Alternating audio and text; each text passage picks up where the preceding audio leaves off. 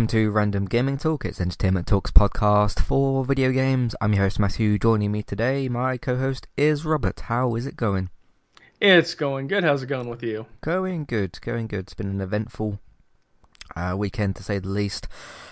Speaking of this weekend and the week that's just gone past, what have you been playing in that time? Well, I'm still doing Grounded. I did manage to defeat the Broodmother.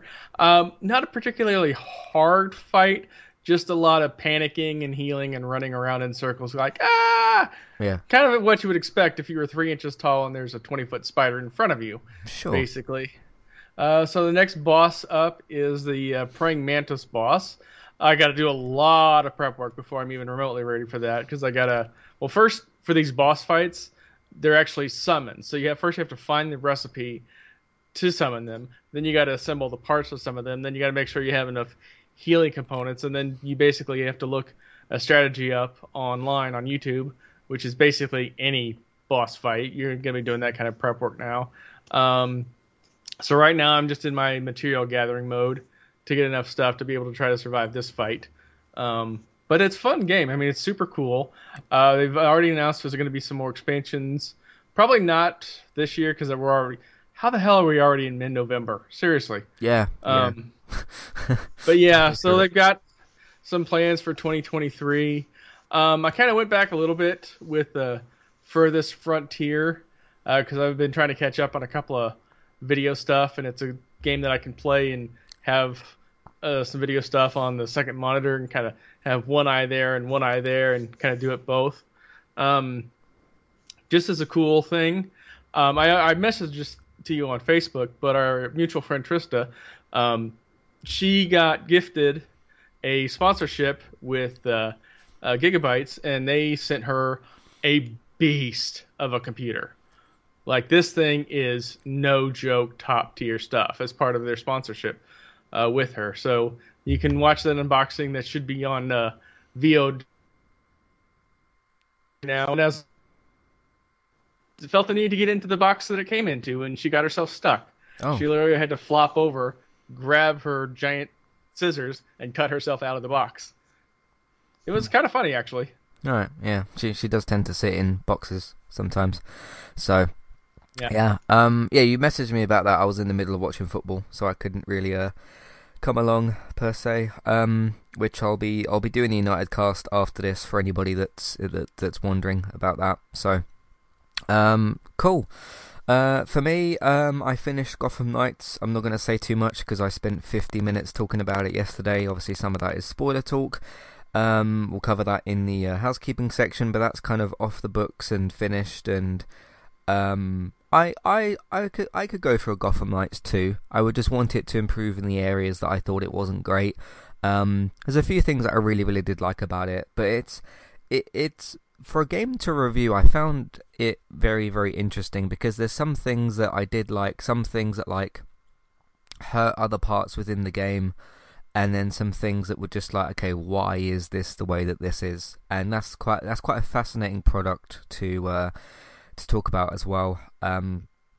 So that was good to do. I had quite an interesting audio experience. It was actually today that I changed something. So I started God of War Ragnarok. I'm only about the first hour and a half in. I like it so far. It's very good. There's a few things that are standing out and a few things that are sort of a bit strange, but overall I think it's good. I can't really give you like a rating so far because the game is about 30 hours and I've played 1.5, so long way to go. I do think it feels better than the other game, than the previous game to play so far. Like I can already kind of see certain improvements from it, which is good. There's just other areas where I feel like it could be slightly better, but again, too early to sort of judge any of that at all.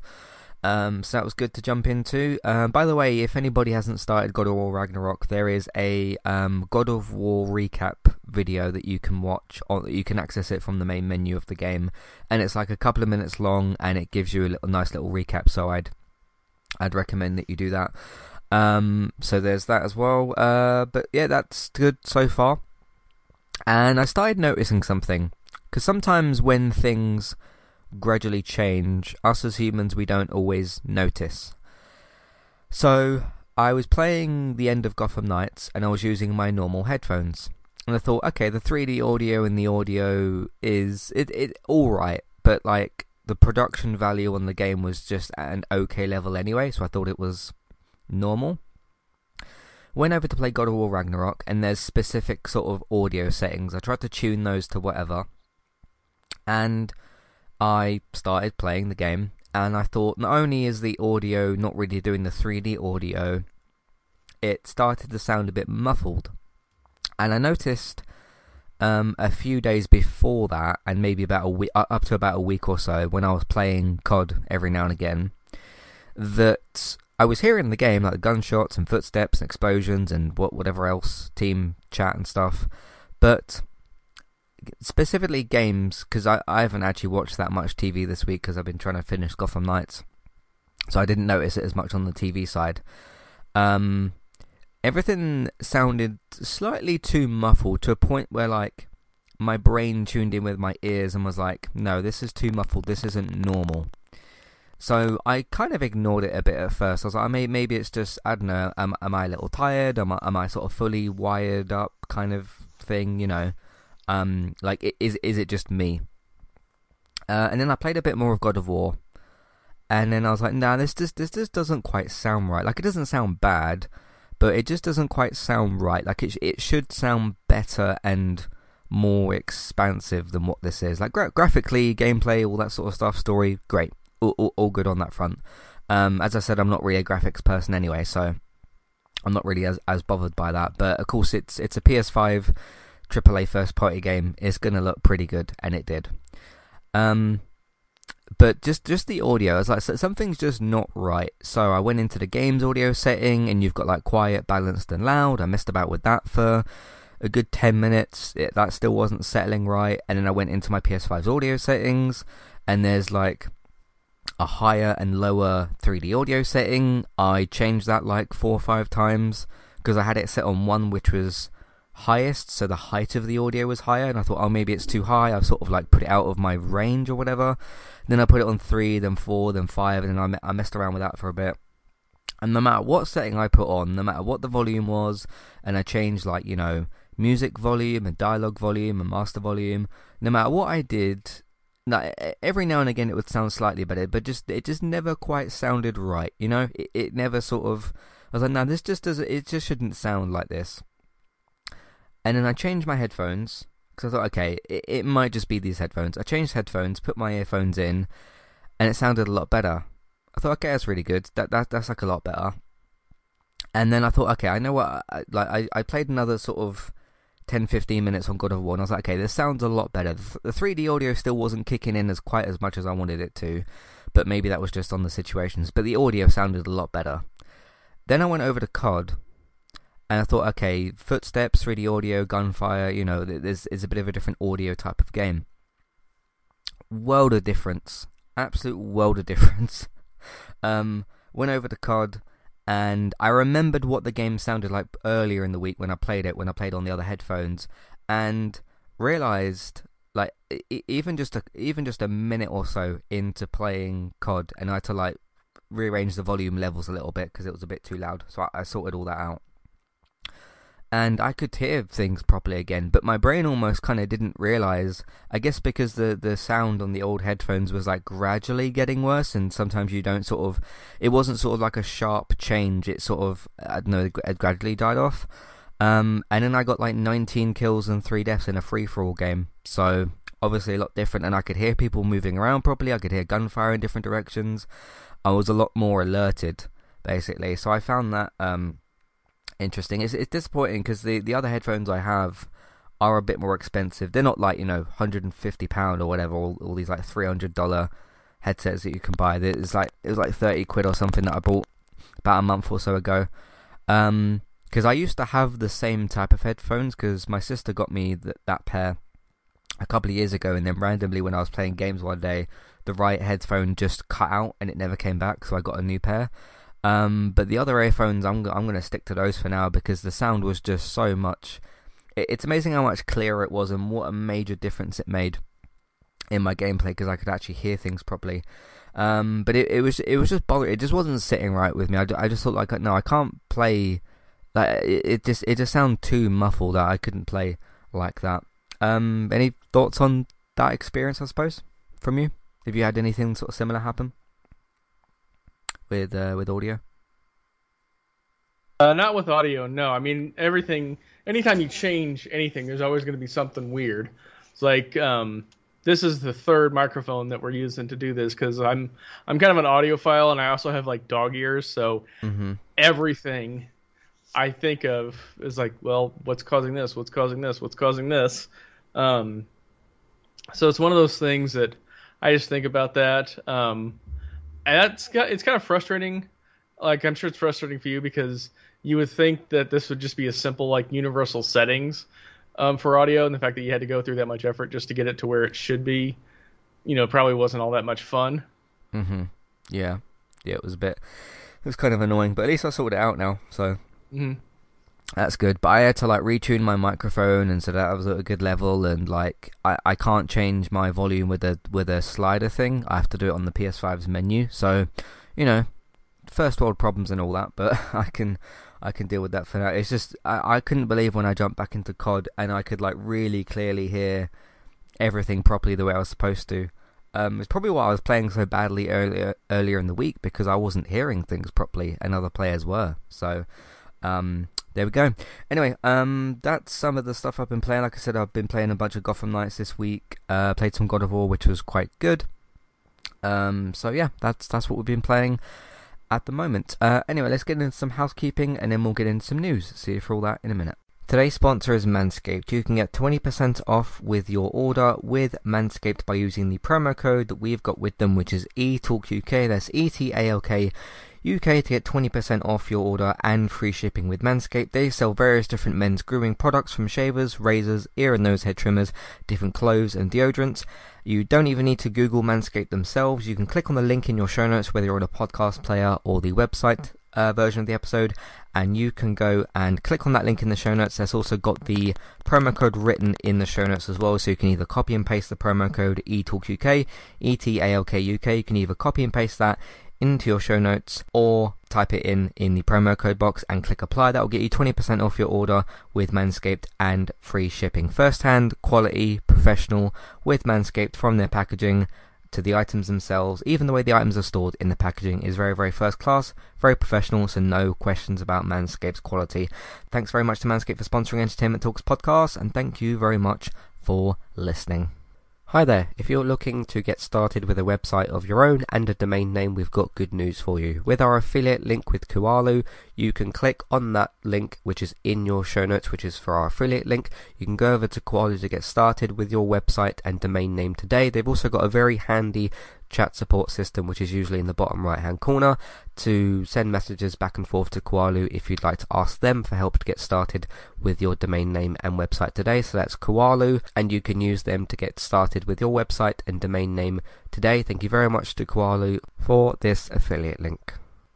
Hi there, if you'd like to get rid of the ads in Entertainment Talks podcasts and listen to the ad-free versions of our episodes, we've got good news for you there as well. You can subscribe to Entertainment Talk at either the $5 level tier or $10 level tier. The $5 level tier will get you access to all of Entertainment Talk's previous ad-free podcasts and the future ad-free podcasts that we make in the month that you're subscribed for.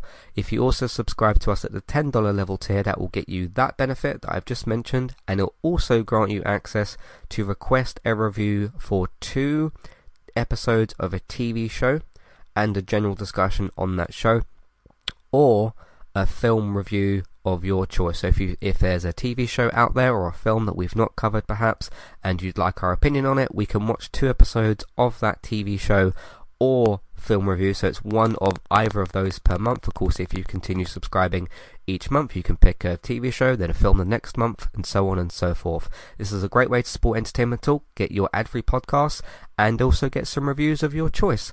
Thank you very much for supporting us, and thank you for listening. Back to the show. Alright, so recently on Entertainment Talk, as I have been mentioning, I reviewed Gotham Knights this weekend, spoiler-free and spoiler-split sections. I gave it a don't skip rating, a 7 out of 10, which I thought was, my review was pretty balanced with the things that I did like, the things that I didn't. And the overall sort of structure of the game and that sort of stuff, so you can check that out as well if you want to. I reviewed an episode of Hollyoaks this week. Some of you might be wondering why. There was a special episode this week that went out, because it's a show I've been watching for a long time. I just don't review the episodes because it's just British soap and that. But the episode is called Long Walk Home, and there is a VR experience that you can have with that as well. If you're in the UK, you can watch both episodes for free, and obviously listen to the podcast for free. If you're in the UK, you can go on to All 4, which is Channel 4's E4's streaming service. You do have to make an account, which is a bit annoying, but it is free to do. You watch it free with ads. And if you go on to Hollyoaks, and it'll be I think the Monday episode of the week just gone. And the episode is specifically called Long Walk Home. You'll know if you find it. The episode basically is about Maxine, Teresa and Verity. They go on a girls' night out, and she ends up walking home alone and gets attacked in the episode. So the episode focuses on violence against women and girls. Because soaps are pretty good at kind of tackling serious issues like that and everything. I did put a link in the show notes. It's called channel4.com/support. There's lots and lots of issues covered on there, so the issues that the show covers. But I thought that was an important episode to talk about as well. There's also a short little 5-minute VR experience that you can do on YouTube. Hopefully not blocked outside the UK. I would expect that it isn't, but it's YouTube. If you go onto Hollyoaks' YouTube channel, so you just type that in, there's an episode on there. It's a VR episode for that, and you can kind of experience not the exact same episode because it is actually a lot shorter, but pretty much the same event, but you can obviously experience Maxine's experience of that night, which is quite scary, but that's kind of the point and stuff. So that's that. But the podcast is called Hollyoaks Long Walk Home Episode and VR Experience Review. Do you get what's because you're in the US, aren't you? What's access like to British shows for you? It's really hit or miss. That's what I think that's why VPNs are so popular. Because when the movie Free Guy hit Disney Plus, it was only on the UK side. So I had to bounce my VPN from where I say I'm at in America to the UK, and so I could watch it. And I watched just fine. I mean, I sign out and sign back in, but that's it, really. Yeah. So, but yeah, I hear that soaps and things like that are very difficult to get episodes from in the US. Do you have BritBox and stuff over there? We have none of that. Everything you say, BritBox, ITV, anything like that, we don't get none of it. Oh, wow. Okay.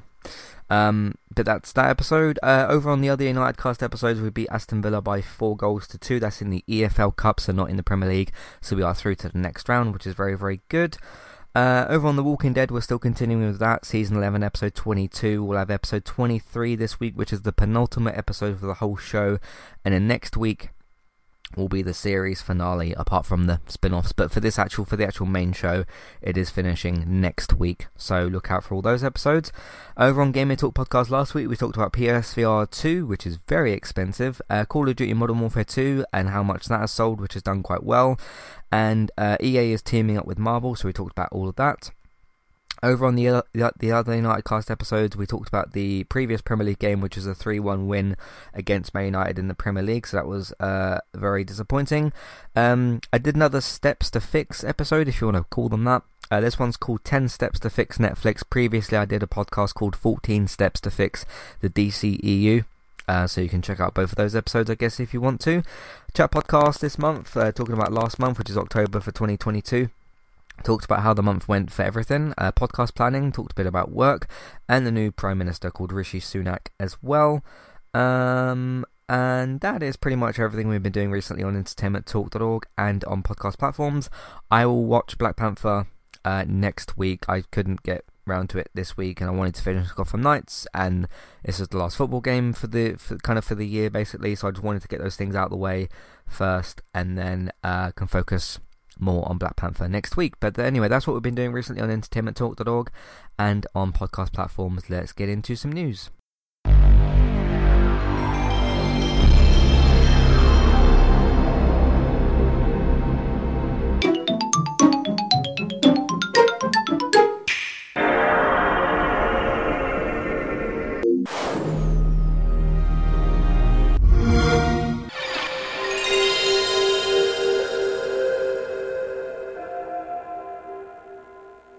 so I don't have any screenshots or any information written down. This isn't too much of a deep dive type of thing. Netflix is making a Gears of War film, which was announced this week. I heard something else about a TV show, but the main news that was posted was for a film. But Netflix is doing a Gears of War film, obviously from the Xbox franchise. I love Gears of War. Gears of War is my favorite Xbox franchise. I can't remember when Gears of War 5 came out, but it was my game of the year. I think it was 2019. Was my game of the year for that year. It wouldn't have been 2020 because that was Last of Us 2, and last year was Oddworld Soulstorm. So, and now we're in 2022. So, but yeah, the year that Gears of War came out, Gears of War 5, it was my game of the year. I really like the Gears series. Even after with Gears of War 3, when the franchise, because that was the conclusion of that war, and I was like, okay, you can kind of finish it here. And then they did like a Star Wars-esque thing where they brought in some like legacy characters, that sort of thing, and they continued with Gears 4 and then Gears 5. Simply put, I'm just going to keep it kind of short and sweet. I don't trust Netflix to do this. If you're wondering why, go and listen to my 10 Steps to Fix Netflix episode. I also did another episode recently called Netflix Having an IP Problem, which I also didn't fully go over in the Steps to Fix episode, but it is an issue for them. And one of the reasons, again, that I just don't trust Netflix to do things, as I mentioned on the Steps to Fix Netflix episode, what Netflix keeps sort of doing, and this is more sort of hypothetical stuff, but they'll make, let's say, 20 shows in a month. 10 of them won't get seen by anybody, or promoted, or they just get dumped on there. 5 of the other shows people will watch, but they'll get cancelled, and then you'll have 5 out of the 20 shows which people will actually watch and they'll get renewed. Now, obviously, when you got something a bit bigger, like Gears of War, I expect that to get noticed a bit more. But, again, video game films haven't got the best track record.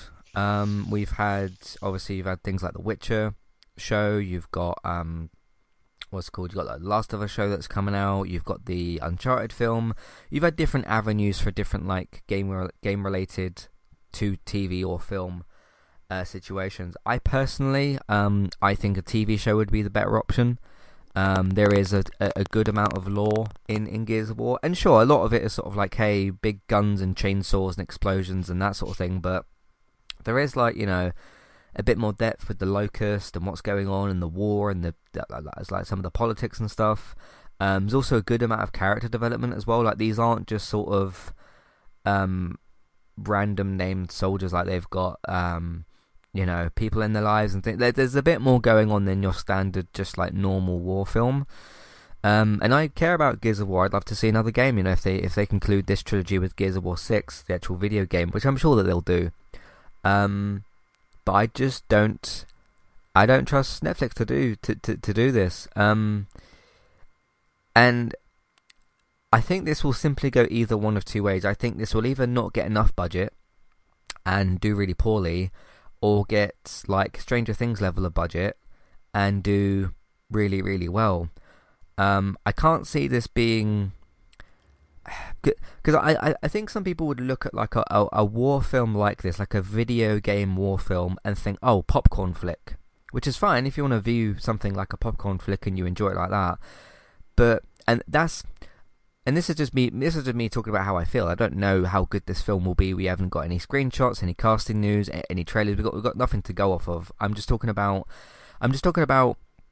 Netflix's output recently, what Gears of War actually is, Netflix's budget, their extreme lack of promotion, and how those things are gelling together with what I'm feeling at the moment. That's all I could kind of give you. But I don't want Netflix, and I can see them kind of doing it maybe, like, I don't want Netflix to make this a popcorn flick, because Gears of War, even though Gears of War can be very fun, like the gameplay and stuff and all that's really, really fun, and it can be kind of big explosion, fun war stuff, but there is more depth to it than that. I just don't want Netflix to come out with like a 2-hour bog standard kind of, hey, shoot, bang, bang, Michael Bay Transformers thing for Gears of War, because it deserves more than that. I think Gears of War is something that deserves a full like the Last of Us treatment. I think this deserves like a full big budget HBO thing, because I think it could be really big and I think it could do really well. And because when I think about the Gears of War series, what do people most attach themselves to? I mean, the plot is, sure, it's the humans against the Locust, but a lot of those characters are really loved. Like, people cosplay as these characters, people dress up as them, there's like figures and stuff that you can get. People really love these characters, and when obviously some of them die in the story, which obviously is going to happen, it's not just, oh, another hero's gone. It's like, oh, that character that got a lot of development is gone. So I think this deserves like a big, full-blown, full-budget, or big-budget, whatever, TV show, not some sort of like... Because I'm just... And again, this is just off the expectations. I can just feel that Netflix is going to do this as like a dumbed-down 2-hour popcorn flick. And get to me, as a Gears of War fan, I think it deserves more than that. Anyway, I don't know how big of a fan you are of Gears of War or whatever, Robert, but how are you feeling about Netflix doing this? It's one of those things that's either going to be really awesome or it's going to really suck, and there's going to be zero I don't think leeway in between. Ground. Yeah. The only thing that I know about this project is that former wrestler turned wannabe actor Dave Bautista has been actively campaigning for years, and I mean years, to A, have this as a movie, and B, he wants to star in it. It's like he has literally had people do like CGI renders up of him in Gears of War armor. You can actually look that up online. That's one of the, that's his passion project. Yeah. Much like Dwayne Johnson's passion project for playing Black Adam. I'm not saying good or bad on that. I'm just saying Dwayne campaigned for that for years. I just want to say on that, it's amazing that that is specifically a Dwayne Johnson passion project, and it's the way that it is. I just thought that like it would have had, and like if those are out there who are listening and you love that film, that's great. It just should have been for a 15-year whatever passion project. I would have thought he'd be able to get better people on his team to do that.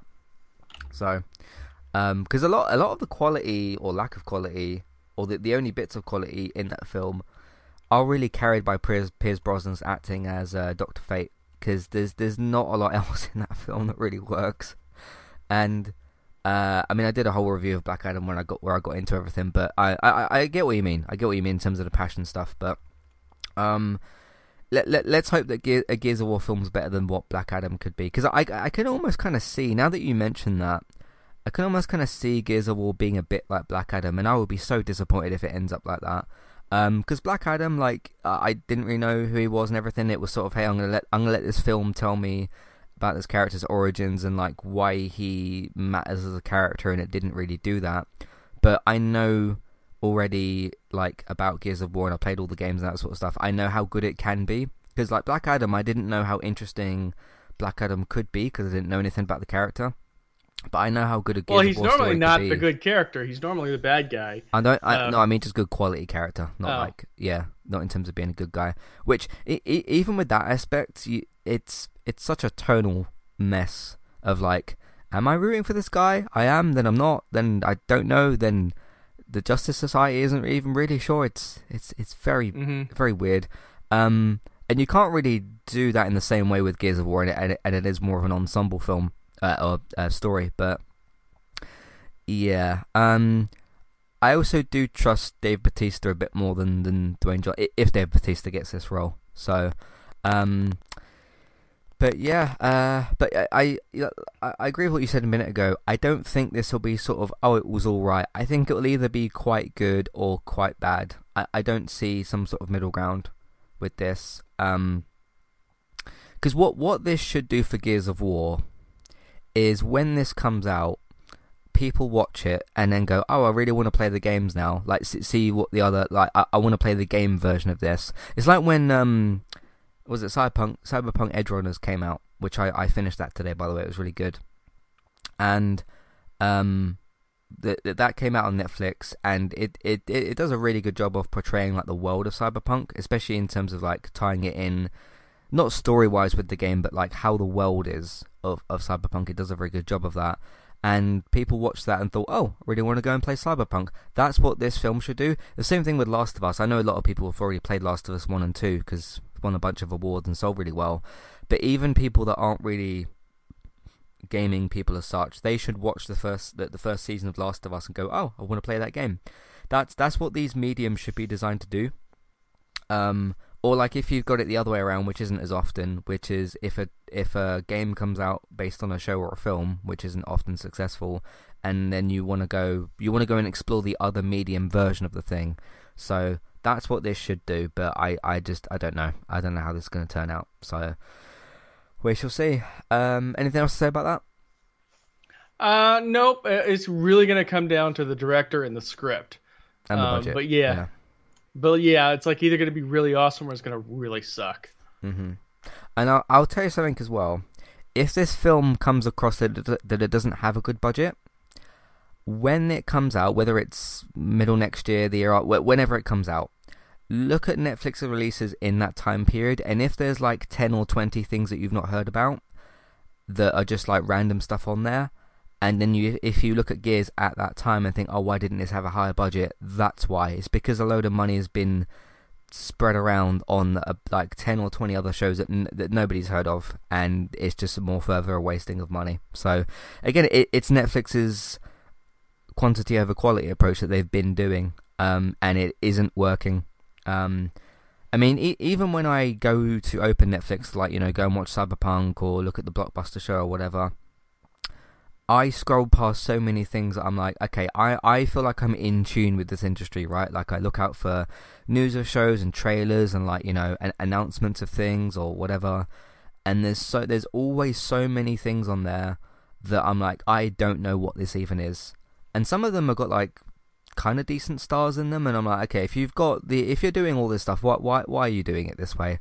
And the reason I point out so much about Netflix is I don't see any other channel or streaming service do that. I just don't see them do that in that same way. Yeah, I had the exact same experience. It was like The Lost World of Z, and I'm watching this movie, and like 20 minutes into it, there's Tom Holland. It's like, wait, what? Yeah, like, if you've got someone like that, like, why is that not getting more, you know, buzz? Or I didn't even know that until you just mentioned it, so that goes to show you as well. But they're spreading their money too much across too many shows and too many productions, whether it's films or TV shows or whatever. Like they had this thing, I think it was called, I can't even really remember the name, Curious Cabinet of Curiosities or something. It's from Guillermo del Toro, who's like a really big horror name, and even that's not had, like, that's had a bit more attention, but it's Guillermo del Toro. Like, come on, put more effort into, like, highlighting that sort of stuff. So it'll be so interesting if Gears of War comes out and it doesn't get any promotion or anything, or any buzz or anything. The other thing that will be interesting, on its launch day, how hard will it be to find it? Because even their new stuff on the recently added and new releases, you'll be shocked at the amount of times that, like, something from Netflix isn't on those parts or isn't near the top, and you'll have to scroll past like 5 things to see it. It's like, what are you doing? Anyway, rant over about Netflix. If you want to hear more about that sort of stuff, go listen to the 2 episodes that I mentioned, which is 10 steps to fix Netflix, and Netflix has an IP problem. They both kind of tackle Netflix from different angles, so you can check that out. Anyway, let's move on to some other very curious things indeed. Toys for Bob put out an update this week on Twitter. It says, we're hiring. Join our team of talented engineers, artists and animators in creating amazing games like Crash 4 and Call of Duty. Our 2023 internship applications are live, and we're open to remote work as well. Apply at, I think it's a LinkedIn link that they posted as well. So those of you who don't know who Toys for Bob is, they remastered if I can get this correctly, remastered the Spyro trilogy, and they made Crash Bandicoot 4, and currently some of their team is working on Call of Duty because, you know, that makes sense. They haven't got too many roles listed here, so I'll read out some of what they are. You got art, so you got VFX artist, character artist, lighting, and then technical artist, rigger, animator, senior animator, and then on programming, software engineers, you've got UI lead, UI engineer, senior software engineer, and then lead engineer. Internships, you've got game design, engineering, and animation. So far, everything I've read here seems pretty normal, right? They're hiring, of course they are still working on games, and they mentioned a few games here. So, what could they be working on? Well, so they've got the text that they tweeted, right, which is the bit that I just read out. The roles that I read out are on a picture, where it says open roles, they attached a photo, so I guess you can put more in the tweet that way. And it says you can go to their website to apply, and there's a LinkedIn link. There's a picture of Spyro on this picture. So what you basically have is a picture where they've got the roles listed, the ones that I just read out, so in white text. And then as a kind of bit of a background picture, because he's not in the forefront, but there's one of the gates from the game. You've got Sparks, and then you've got Spyro. Very, very interesting that they chose to put that in there, because of course, like I said, the two franchises that people want them to work on is more Spyro games and more Crash games, whether that's more remasters of old games, or some more newer games, or a Spyro 4, or Crash Bandicoot 5, or the Wumpa League game that we've been talking about for ages, or if it's going to be something else, or I don't know, the next Crash Team Racing game. You know, there's a few options within both those franchises. So I know you're not as into like the Spyro and Crash area as I am, Robert, but do you think this is a tease that this is for a new Spyro game, seeing as he's kind of mysteriously in the background of this picture? Possibly, or it might just be reminding people what they do other than being forced to make Call of Duty maps. The part that really worries me, though, is the fact that they called this an internship. Which here in America, that's just an excuse to pay somebody less money. Oh, you're just an intern. You don't deserve full salary. Right. Kind of bullshit, actually. Especially with all those jobs that listed as being engineers. I can guarantee you those people could get jobs elsewhere and make more money. So. Mm-hmm. Yeah, on the internships, there's only 3 listed, which is its writing's very small. Game design, engineering, and animation, and then all the other roles I listed are the non-internship roles, so that's good. Yeah, so there is more listed outside the internship stuff than that one, but there's your options there. It's so because they knew Spyro was on this picture, they chose to tweet it out, and there's been the 2 rumored games that have been out there for a while is a Spyro 4, which would make a lot of sense. You know, Crash got his 4th game, Spyro hasn't, so you know that would make sense. And then the other one, which is supposedly being worked on by Toys for Bob, but it's still a mystery, is this mysterious Wumpa League game, which I've brought up a dozen times. I think you remember me mentioning that a few times. Because the developers in the wheelhouse of Crash and Spyro have been Beenox, who did Crash Team Racing Nitro Fueled, Vicarious Visions, who did the remasters of the... Is it 1 and 2 for Tony Hawk? I can't remember if it was... Yeah, just 1 or 1... I think it was 1 and 2, because they cancelled the 3 and 4 one, didn't they? 1 and 2 came out as a combo. Yeah, that's right. Vicarious Visions also did the Crash Trilogy remaster. And then you had... I already mentioned Beenox. They did Crash Team Racing. And then you had Toys for Bob, who did Crash 4 and Spyro 1, 2, and 3. So they've all kind of like pitched in with their own... you know, areas of Spyro, and there is no Spyro kart racing game because they also just added Spyro to that game anyway. So, to put him in the same kind of thing. It's kind of frustrating and also interesting that I remember when Crash 4 came out, and my prediction, which didn't pan out, was that we could get. Or what would make sense for me for them to do, you keep those teams in that area, which none of them have really been kept in that area because of Activision, because of all the stuff we talked about before, with the development mismanagement and everything else like that, which is specifically why we didn't get Tony Hawk 3 and 4. Otherwise, if Activision didn't make those decisions, we would have had at least an announced version of Tony Hawk 3 and 4 remastered. So that's a shame. But if they made basically a Crash and Sparrow game every other year, so they took turns, what could have also made sense if you did like maybe a crossover game with the two of them, because they are in the same universe, in quotes, kind of thing.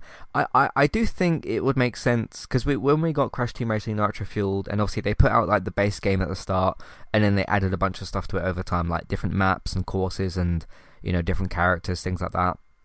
And then they added Sparrow, which made sense. It would make sense again if you were going to do Wumpa League, if that was going to be like the new Crash Party game, if you added Sparrow to that, obviously, as well as like some other Sparrow characters. There's the Tiger as well. I can't remember his name, but there's him and some other characters as well. Would make sense to add those. So yeah, we'll see what happens with this. There's something going on though, right? Like there's so many rumors and stuff and speculation and whatever about Wumpa League, and then they tweet out this picture with Spyro 4. It's just very, very disappointing that Activision decided to just move a bunch of these studios all over the place. Some of them are working on. I can't even remember where all of them got moved to, because some of them did get moved to work on COD. Warzone specifically, and some of them, one of the teams, I can't even remember which one, got moved to work on Blizzard games. I think that was Vicarious Visions. I can't even remember which one they did, because they've moved everybody about so much, I've kind of forgotten some of it. So yeah, which again is how we're getting a Warzone 2, is because there's so many different developers over there. So, which by the way, if anybody says to any of you about the main Call of Duty games, and like, oh, Toys for Bob got moved and Vicarious Vision got moved, they weren't moved to work on Modern Warfare 2 or the other games. They were specifically moved to work on Warzone. Well, some people don't quite seem to be understanding, and it's fine to misunderstand this, because it's an easy thing to sort of not quite get. The development situation with Warzone and with like the mainline COD games, so obviously Modern Warfare 2 recently, and then whatever games we're going to get after that, that's not in the same development thing as Warzone, apart from Infinity Ward, because Infinity Ward is, I don't know how they're doing it, they are somehow working on Warzone 2, which is out on Wednesday, which is like obviously the Warzone 2.0, and they'll be working on Modern Warfare 2, and they're still working on Modern Warfare 2, because obviously they're still fixing stuff with the game and adding stuff and all that sort of thing. I am a little bit concerned, just to shift gears a little bit with this conversation, I am a bit concerned as to what Activision is doing with Infinity Ward, because in all of their wheelhouse of developers with Activision and Blizzard, I think Infinity Ward is still the most talented, and the fact that they've got them to work on Warzone 2, obviously there's other developers as well, but you've got that team kind of stretched across 2 releases, two of which has got a lot of things going on, and there's this new DMZ mode, I don't even know what that is actually at the moment, and it's like, I really don't want you to stretch Infinity Ward too thin, and I know that there's different teams within Infinity Ward, but I'd like them to be a bit more focused on just like the main Modern Warfare 2. That's also me, because like I don't care about Warzone or Warzone 2. Obviously that's very big and successful and stuff, but Infinity Ward's the one that matters the most, I think, the one that is the best at what they do, which again is why Toys for Bob and all these other teams have been moved over to Warzone, because Activision basically took this decision at a certain point to lump a load of resources into Warzone because it was becoming a cash cow. So I just, yeah, with DMZ coming out and Modern Warfare 2 still ongoing and Warzone 2 coming out, and it's like, how much can you stretch Infinity Ward to work on all of that with other teams still, with like, you know, I think Sledgehammer or Treyarch are helping them, and then you've got like Toys for Bob and Beanox and whatever. But yeah, we'll see how that goes in the long run. So anyway, we'll see what comes out of this. They are hiring for something, so they are working on something, not just Warzone, which is good, because we don't want to waste the talent of Toys for Bob on Warzone 2. So we shall see. Going to move on to my last piece of news, which is a sad piece of news this week. I did mention it yesterday on my Gotham Knights review because it was a Batman, Bat Family-centered game, and it would have been weird for me to review a Batman, Bat Family-centered game without mentioning the passing of Kevin Conroy. He isn't in Gotham Knights, somebody else is voicing Batman, but still, it's me reading the rumors to, I'm reviewing a Batman game the day after one of the iconic voice actors has passed away. So yeah, he passed away, I understand, from cancer, I believe, at age of 66. I'd expect most people who play games or who watch the old animated Batman show, which I've seen a good chunk of episodes of, but I've not seen the whole show. He was the voice of Batman for years, for a very, very long time. He was a big part of people's childhoods. Wasn't part of mine. I don't remember watching the animated series and stuff when I was younger. I think I was watching other stuff or whatever. But it's sad to lose another legend, another talent. On the man himself, it wasn't just a case of we've lost another talented person. I've seen lots of videos posted of him talking about stuff or being motivational, or some cameo videos that he did for people. There's a Christmas one that I saw and a birthday one. Lovely man, really, really nice person. Never got the chance to meet him myself, unfortunately, but I've seen different people post videos about him making speeches at Comic-Cons, or different cameo videos, or behind the scenes stuff of him recording. There's the famous bit, which is things, I am the Knight, I am vengeance, I am Batman. I'm not going to try and do it in his voice, obviously that wouldn't be a good idea, but that's one of his iconic bits as Batman, the whole I am vengeance, I am Knight, I am Batman, which is really, really awesome. So it's a massive shame to lose him. He's a lovely man, lovely person, and of course an incredible voice talent as well. So it's a big shame. In 66, it's too young. It's a massive shame. What do you think of the news of Kevin Conroy passing away, Robert? Yeah, it's definitely sad. I mean, if you look at his IMDb page, he had a pretty decent career. Oh yeah. Before that, but then once he gets that job for being Bruce Wayne and Batman in the Batman animated TV series, which was 1992 to 1995, after that, 80% of it is Batman. But then he shows up in the most random thing, because after he did that animated series, he was on the American version for The Office for 6 episodes. And then he does 19 more Batman projects. And then he adds his voice for Lords of EverQuest. And then he's in 19 more Batman projects.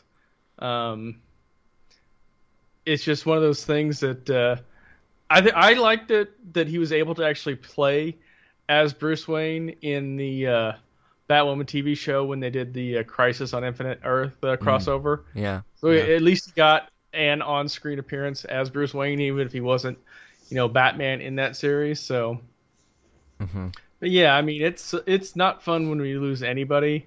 Obviously, when we get people that are that iconic to the role, it just makes it worse because you're never going to be able to replace it, because in your head you're always thinking that's not the right voice. Yeah, it just doesn't quite have that. There's certain roles where actors leave or whatever happens, and you think, oh, you can just recast that person. But there's certain roles that certain actors, whether it's voice acting or live action acting or whatever, or motion capture. There's obviously different types of acting. There's certain actors that you look and you think you just couldn't. I mean, obviously there will be somebody. I mean, literally in Gotham Knights that I played, it wasn't him voicing him. It was somebody else. But that isn't as simple as just, we'll just get somebody else to do the voice of Batman. Which somebody else will have to do the voice of Batman for the future. Unfortunately, it won't be him. Obviously, he's gonna retain his incredibly iconic status as Batman. But it's not like when you have a James Bond or like a Doctor Who, and with those sorts of characters, or like a Superman, or even to a degree, obviously Batman himself with the live action films. But I think Kevin Conroy was an exception with the Batman stuff. Obviously we got probably the most. Obviously we got Adam West as well, which is iconic. But there's just certain actors like with like you think, oh, okay, Daniel Craig's out as James Bond, last film, who's going to be next? And that's a much easier job to replace that sort of role. But there's certain actors in this industry that you look at and you just think, no, you can't have somebody else play that role. Which in the exception of this role with Batman, you will obviously have more. There will be more Batman animated stuff, or whether it's Justice League or Batman or different video game things. So somebody else will have to. It's a bit like if you were to go and reboot Back to the Future. It's like nobody else could play Marty McFly and Doc and everything. Or like even though they did shoot scenes of somebody else being Marty McFly. Did they? Oh, wow. Yeah, Eric Stoltz initially had the role. Oh. You can find it online. Okay. Or like if you look at something like Only Fools and Horses, like nobody else could play Del Boy. Somebody else might be good in the role. But if something like that were to air, you'd think, nah, you're not David Jason. You look at certain roles like that and you just think, you just can't do it again. But again, there's an exception to this role because you will have to have other actors eventually do the voice acting. By the way, the good part of this with Multiverses, which Multiverses will be a continuing, ongoing game. Kevin's voice is already in that game, which is good. So if you want like a long-term Batman thing to like play and remember him by, Kevin Conroy did obviously voice Batman for the Multiverses game, so that's at least something good as well to add to the situation. So it's a very sad situation. Anyway, rest in peace, Kevin. We'll all miss you. You're a lovely person. I spent like some time over this weekend watching short little videos of him giving speeches to people and stuff, and great guy. Really great guy, an absolute legend. So, so it's a damn shame when you lose the really good ones, isn't it? So, anyway, that's my news for this week. Robert, what do you have to talk about? First up, we got a hiring at Naughty Dog that's given me all the heebies and some of the jeebies. So the person in question is Anders Howard, who was the core designer of several functions of Fortnite's Battle Pass and its progression system. He then briefly went on to Ubisoft Stockholm to work on a new IP and contribute to its economy design. He is now joining Naughty Dog in this month of 2022, which was revealed on a LinkedIn page. And what's giving me the heebie-jeebies is his title of Principal Monetization Designer. So that screams microtransactions, yay! So the leading theory is that they've got a new project coming up that's going to be a live service multiplayer title, which is going to be Naughty Dog's first multiplayer online service game. Very little is known about it. Don't even know if it's going to be what was hinted at as a Last of Us universe a while back, or if it's something different. But yeah, we get more fun with microtransactions. Mm-hmm. Yeah, so obviously they got Factions 2, or whatever they might not be called Factions 2, coming out, which Neil has talked about before, which he said is like a really big, ambitious project. The only multiplayer stuff that Naughty Dog's done before is they had a small like online component for Uncharted 4, which was actually pretty good. I played that for like a couple of hours. It was pretty good, but I didn't want it for like long term.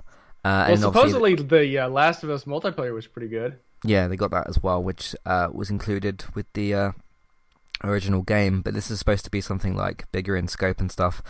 I have seen a couple of little rumours floating around that Factions 2 could be free to play. So if it is free to play with microtransactions, if you want to go down the Fortnite sort of route and maybe have a Battle Pass option, that makes sense. The thing you don't want is this to be a $70 game. It depends on what the microtransactions are, because if you look at something like Call of Duty, for example, which is a $70 game, and you can buy, you can't really buy you can buy like COD points.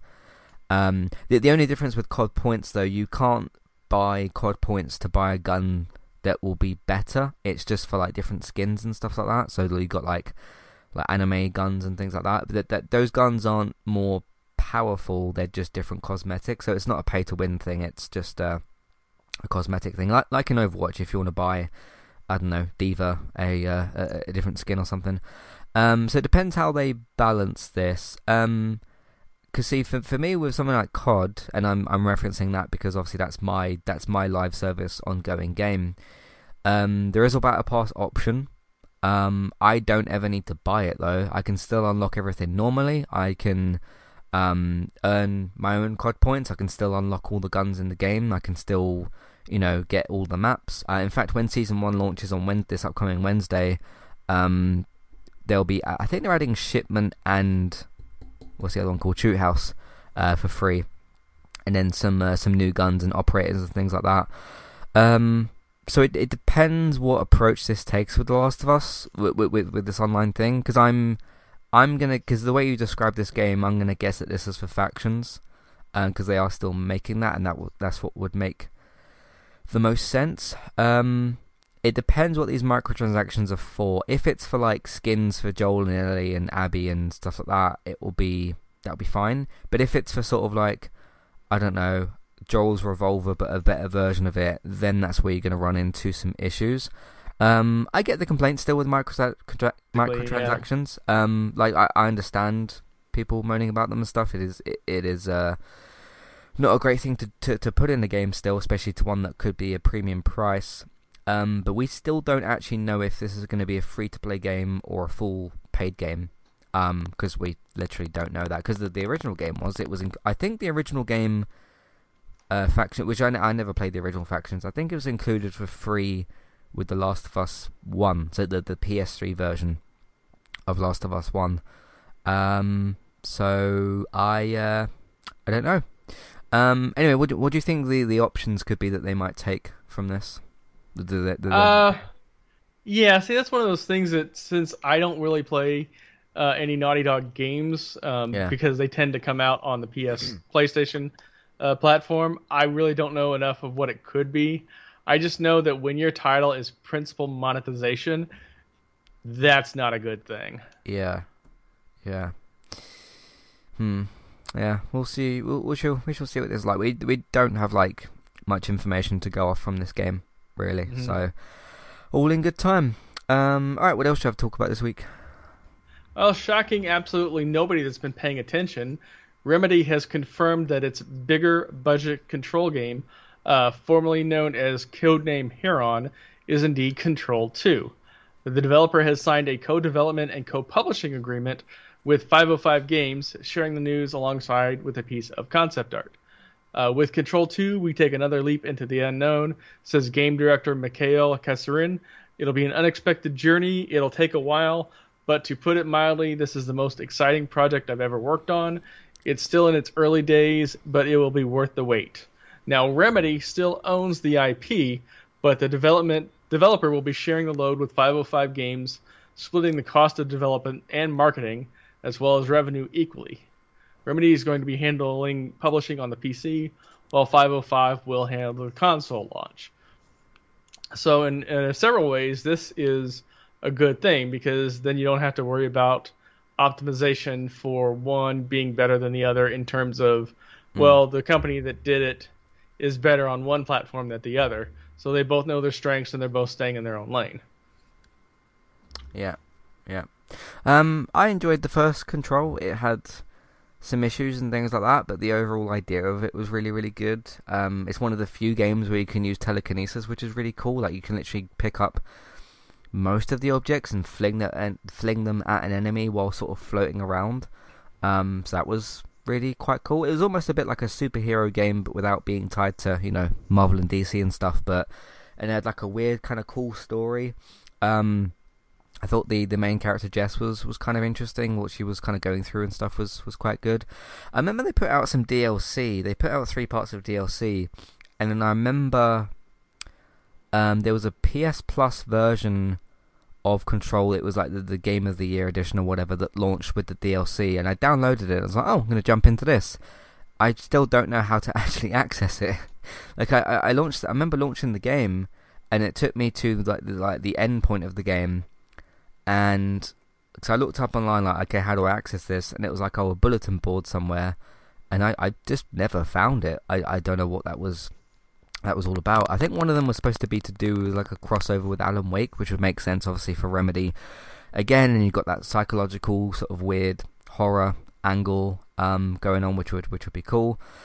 So yeah, I could, yeah, I'd be up for playing a Control 2 if it's current gen only. Would be good as well. If you can get any haptic feedback in there, would be good. Because obviously the first Control was a PS4 game, and obviously Xbox as well. But yeah, that might be good to play. Did you ever play Control at all? I never got around to it. But yeah, I wouldn't worry about this being a current gen only, because they're saying it won't be appearing soon. So at a bare minimum, probably either late 2024 or early 2025. So I can't imagine them publishing on a PS4 for that after that time frame. So yeah, we'll see. But no, Control was good.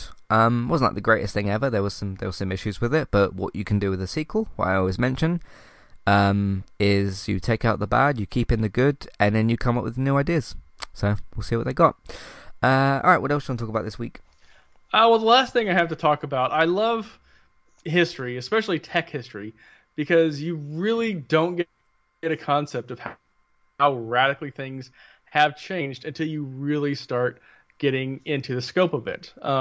So the article that I have here is that a Reddit user who goes by the name CWiz posted some images of ancient computers that he found in his grandfather's basement.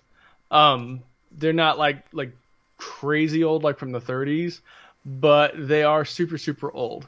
Probably the biggest one of note is a computer that I had never heard of called the LGP-30, which came out in 1956. The interface makes it look more like a typewriter than any computer that you would ever have seen, but it was also the most expensive computer at the time, topping out at $47,000, which in today's money is just short of $500,000. And if he puts it up for auction, collectors will probably pay more for that. And they have images of it here on the article, and it literally looks like, something that an audiophile nerd would have in his apartment in the 60s for better video control, because it looks nothing like a computer that we would know of. It almost looks like a stereo system. But it's just something that you just makes you marvel at how much technology has changed. I mean, even but from the distance of your age and my age, I mean, hell, I didn't have a cell phone until I was like 30. And kids are getting them at 5 now. And I had landlines and dial-up, and you probably never had to deal with either of those. Yeah, it is fascinating how much technology's changed, and everything. But yeah, I've seen at different points different photos of old computers, and it was like, wow, these things look very different. Or you go back and you look at the chunky SCART sort of TVs and things, and you're like, wow, how do we put up with using these things? And you look at flat smart screen or smart TVs or whatever, or flat screen HD TVs. Even something from the 3 I can't remember what it's called, the RG thing with the SCART lead, and you had to plug the 3 things into that and put that in the back of TV. Now you just have one really simple HDMI cable and things like that. So yeah, it's kind of fascinating. But kids are getting younger and getting phones at younger ages. And obviously, even when I was younger and stuff, iPhones weren't really much of a thing, and I didn't get my first phone until I was maybe in my maybe at high school, maybe in my teen years. I think my niece has gotten, she has got an iPhone because she talks to my mum on it and stuff like that. So yeah, it's an interesting point in history. Because something I've been mentioning recently about films and TV is, I know this is a bit different but kind of similar, is when characters actually talk about the things that have happened to them in the past. And it sounds like a basic thing, but you'd be surprised at the amount of shows and films that don't do that. But when they talk about a situation that happened in the past and how it's relating to what's going on now, and I like that sort of sense of history. So for example, a recent example of that is in Gotham Knights, when because the Gotham Knights weren't really around as much in Gotham when Batman was there, and obviously Batman dies in that story, but Bruce dies in that story, and you've got Alfred, who's kind of the in-between of the Gotham Knights will mention one of the villains like Clayface or somebody, and Alfred will bring up a time when Bruce did something or something like that, So instead of just like knuckling down and pressing forward with the plot, it's actually characters talking about like, oh yeah, remember when this happened, when that happened, and like Jason brings up a bunch of times like, oh, when I died and this sort of thing. So I like that sort of thing. So obviously this is a bit different. This is with computers and stuff, but a sense of history is important and is good. So yeah, and to show you how rare that is, I've been going through some of the Reddit comments, and one Redditor pointed out that even though his grandfather was a civil engineer, because of the price of the computer and the fact that it was in 1956, he was probably 0.01% of workers that would have access to that computer, and it was in his basement. So that just gives you a sense of how absolutely rare it is. The article goes on to talk about how he found a museum in Germany that might be willing to take it, because obviously tech like that needs to be preserved and not slagged. So There's even like different parts of history as well. I know, again, this is a different example, but I remember back in the summer when I was sorting my room out and painting it, and obviously we had to take like almost everything out, and there was stuff under my bed that had been there for ages that I'd just forgotten about, and different bags and different things and different memories. And I was like clearing the room out with my mum, and we were like, oh yeah, remember when we got this and we got that and we found this and we found that, and kind of talk about a bit of the history there. So history's good, history's important and interesting. So there we go. Alright, was that all you had to talk about this week? Yeah, that's the last one I got. Cool. Let's move on to some emails and feedback. We got 3 this week. If you'd like to write into the show, let us know about anything that you want to talk about, any news that we mentioned, any news that we haven't gone over. Let us know what you're playing, and do you think Netflix is going to do a good job with the Gears of War film? Let us know.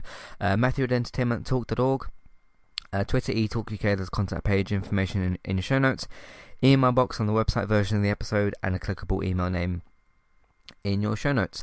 Mike writes in and says, was getting caught up with the podcast. Will either of you play these new Silent Hill games? So this is referring to 3-4 weeks ago roughly, when Konami finally spoke. They actually said something useful and interesting for a change, and said that they were making some new Silent Hill games and remastering or remaking Silent Hill 2. I'll give Silent Hill 2 a shot, just because it does have that iconic PlayStation status. The difference between like Silent Hill F, which is a new one, and Silent Hill 2 is obviously you got Blooper Team, who I don't trust, but they're remaking Silent Hill 2. They don't have to come up with a script or character development, character motivations, and they don't have to worry about any of that because it's already on the page. Unless they decide to rewrite certain stuff, which you shouldn't need to, but whatever. So all they've got to do is make the game look better and play up to today's standards. And if it's going to at least retain, let's say, 50% of the iconic Silent Hill 2 status, it should at least be good. I don't know if it will. I don't trust Blooper Team or Konami, so I have no reason to think that the game's going to be good. But apart from, the game's history, and it's very embedded in PlayStation's history, which is something that's important to me as well. With Silent Hill F, or all these new ones, it's a complete open field in terms of I have no idea how good these games are going to be. So I'll give Silent Hill 2 a shot, but we don't know what Silent Hill F is even about right now, or the other games that they are coming out with. So a case of that is going to be, I'm going to sit there and listen to Konami and say, the ball's in their court and say like, hey, okay, you're making a new Silent Hill game, which means you have to make a new script, characters, story, all that sort of stuff. Show me what you've got. Are you going to actually do something interesting? Or are you going to go back to the days of Metal Gear Survive and give me something that's not worth people's time? We'll have to see. But yeah, that's the only reason I have any interest in Silent Hill 2 is because the story and the characters of the script is already done, and you don't have to worry about Blooper Team coming up with that stuff because it's already there. Anyway, what's your kind of anticipation level for these Silent Hill games? Are you going to play any of them at all? Probably not. I'm not a big horror, genre player, either with video games or for movies, so right. It's just not my wheelhouse. I have nothing against it. It's totally cool as it is, for the people that do like it. It's just not my thing. Yeah, yeah. Some horror games. I mean, obviously, Last of Us, which is a horror game, is one of my favorite games ever. Last of Us 1 and 2. I don't think obviously this game will be anywhere near as good as those, but I'm just kind of playing this for PlayStation's history, really. Because the difference between, obviously, you had like Resident Evil and Silent Hill kind of competing in those 90s horror days. The reason I prefer, and I still do think Resident Evil's a bit of a mess, and there's only like a few good games in the franchise. The reason I like that more than Silent Hill, that's more sort of like survival / action, and it's got zombies kind of in there. With Silent Hill, it's more psychological horror and stuff, and I'm not really a fan of that sort of stuff. But given the good things I hear about Silent Hill 2, I'll give it a chance because of, again, the history of the game. So.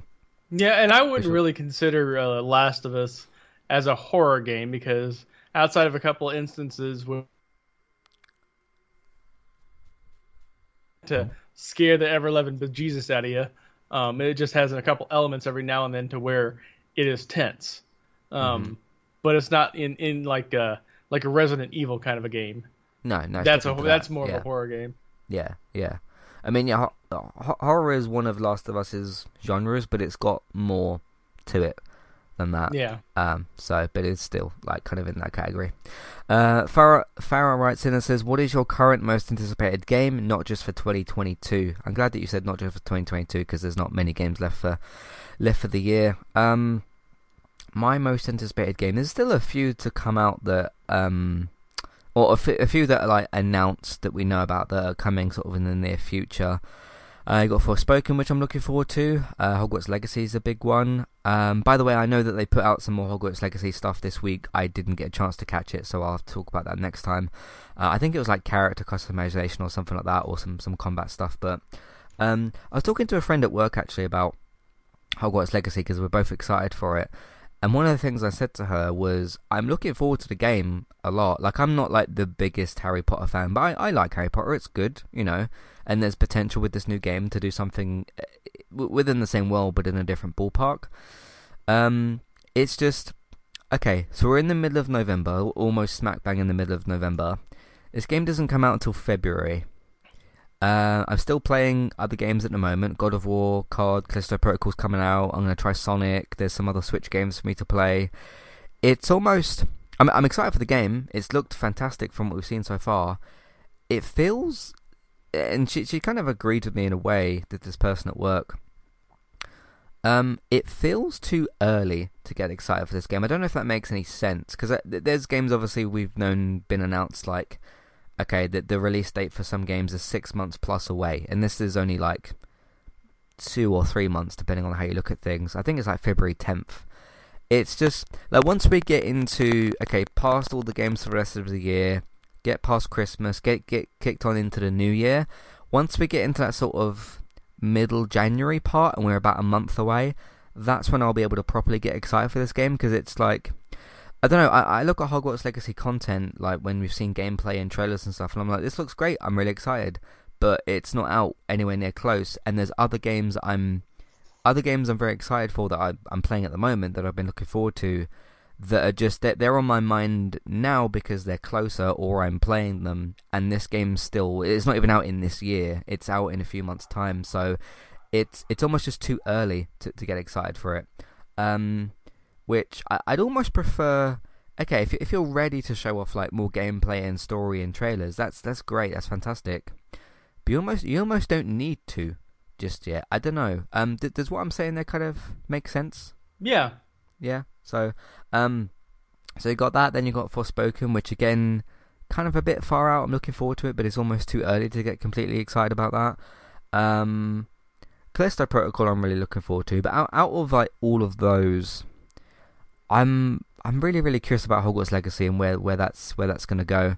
And I think just the smart decision of like, okay, this takes place in the same world as Harry Potter's lived in, the character that you've known and loved for years, but we're not straddling ourselves to that story. Like, we can do different things in the canon and whatever. So we'll see. Anyway, for you, Robert, what's your most so not just for 2022, what's your most anticipated game? I'll kind of have three. There's actually a game that goes live this week Oh, called cool. Pentiment. It's from Obsidian, who I already like as a company. The art style is very Monty Python-esque. You can clear it was inspired by that. So it's going to be a little more of a unique game that I play. But Mm. that comes out on Tuesday. Obviously, in March, hopefully, we'll be getting Starfield. And then whenever we get State of Decay 3. Yeah, yeah, I'm looking forward to get State of Decay 3 as well. If Microsoft ever wants to talk about that game, you know. Yeah. Yeah. When was that reveal trailer? That was like 2018, 2019. Yeah. It's Yeah, been a while. it's reason that's disappointing at the moment, and obviously not the game. We don't even know what it looks like. Is we had like a CG trailer, and I was like, oh cool, State of Decay 3. We're looking forward to that, and then just dead silence for like 3 years. Hmm. So it's even more difficult to get excited for a game for that because we haven't even seen the game. So Yeah. yeah, We haven't seen any gameplay. We outside of that one trailer, we haven't seen squat. honestly, I haven't even heard any news about it, about like job listings. I'm sure that information's out there, but I was on the every time they've had like an E3 or a Microsoft showing, it's just not been there. So yeah, I was on the community page the other day thinking about that, and they haven't had any kind of updates since like May, and even that was just like, oh, we're working really hard, blah blah blah. hmm yeah, which again, I don't want you to rush the game or put it out in a broken state or anything. Just seeing a bit more of it would be good. You know, it's been a minute. Take your time still, and make sure you bring out a good game because we don't want a broken game. But we'd like an update. We'd like to hear something. Is what we're saying. So, and lastly, Harrison writes in and says, "What's your thoughts so far on God of War? Is it living up to your 9 out of 10 anticipation level? And will Robert play it on PS4?" I'll let you answer that question first. No, I've have a couple streamers that I follow that have been playing it, so I've been keeping up with the visuals of the game hmm and seeing it being played on a PS5. I would not put it on a PS4. Yeah, yeah. Um, That would be like buying a Ferrari and then putting a Hello Kitty sticker on it. Yeah. It's so interesting with that because, like, I look at Gotham Knights, and I've literally just gone from Gotham Knights to God of War, so this is a fair comparison. And I'm not saying the devs are lying or anything, but I look at Gotham Knights and I'm like, this could run on PS4. This could run on PS4. Like, come on. And then look at God of War, and I'm like, okay, how does this run on PS4? One game could probably run on PS4, but it apparently can't, and then one clearly shouldn't sort of be on PS4, but it's there as an option, but still got released on it, which I know is a bit different because obviously it's more, you know, God of War is more Sony focused, and it's literally their console, but I just look at the two games, I'm like, okay, one of you shouldn't be on PS4, and one of you probably should. It's like the old Sesame Street thing. One of these things is not like the other. Yeah, so that's it's very curious. How's it living up so far? Again, I've only played like an hour and a bit or something of it. Maybe if I'd have realised my audio issues earlier, I would have probably played a bit more of God of War. But that's not really anybody's fault. So, but I like it so far. I think the game kicks off really, really. Like it doesn't waste any time getting started, which is really good. I remember the start of the 2018 game, and I was like, okay, I get why this is slower paced, but it's taking a minute.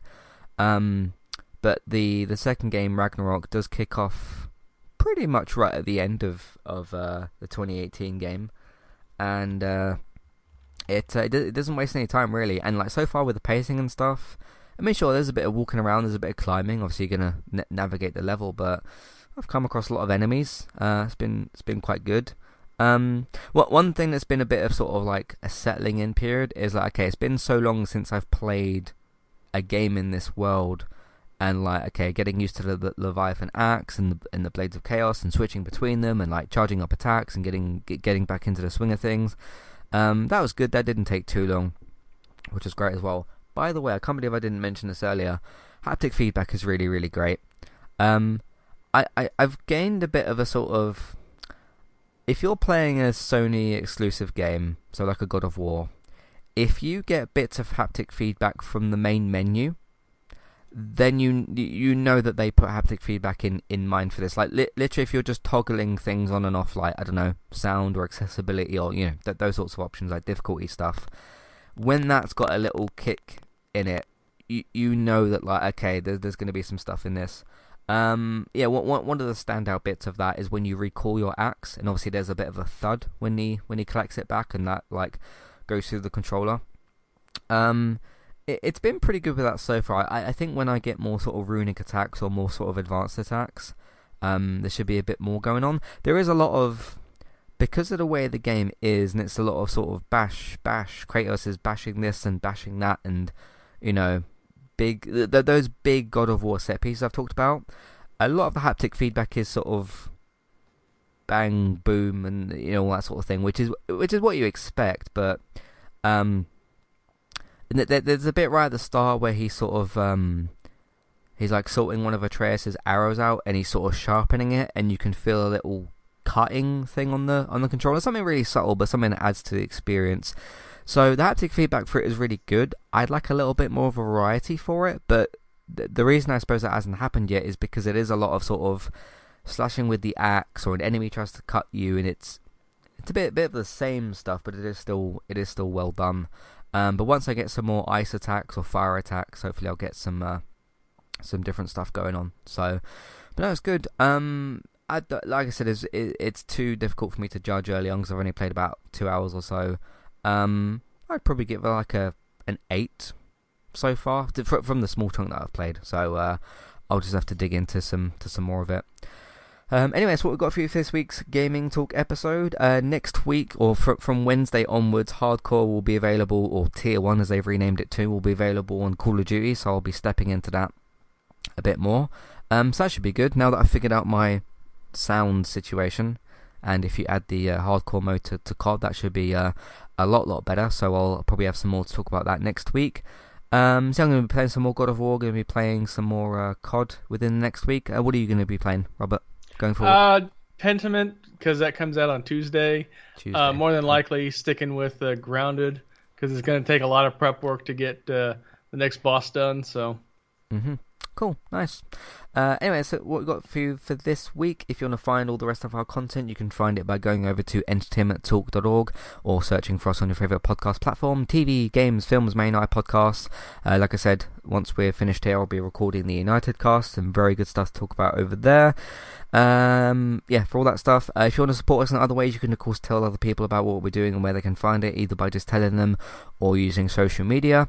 Patreon, $5, $10 level tiers for free podcast review options. Have a look at that as well if you'd like to. TV and film news, I don't know what David's doing at the moment with Geektown Radio, but you still can go over to geektown.co.uk for your TV and your film news, renewals, cancellations, pickups, air dates, all that sort of thing, so check out that over there. Bex, as we mentioned, she's Trista Bytes on different platforms, Twitch and everything else. She streams classic games, chat streams, game streams, all that sort of thing, and sits in boxes at certain points. So if you want to find the fun stuff that Bex does, Trista, BYTES, over on Twitch and other platforms as well.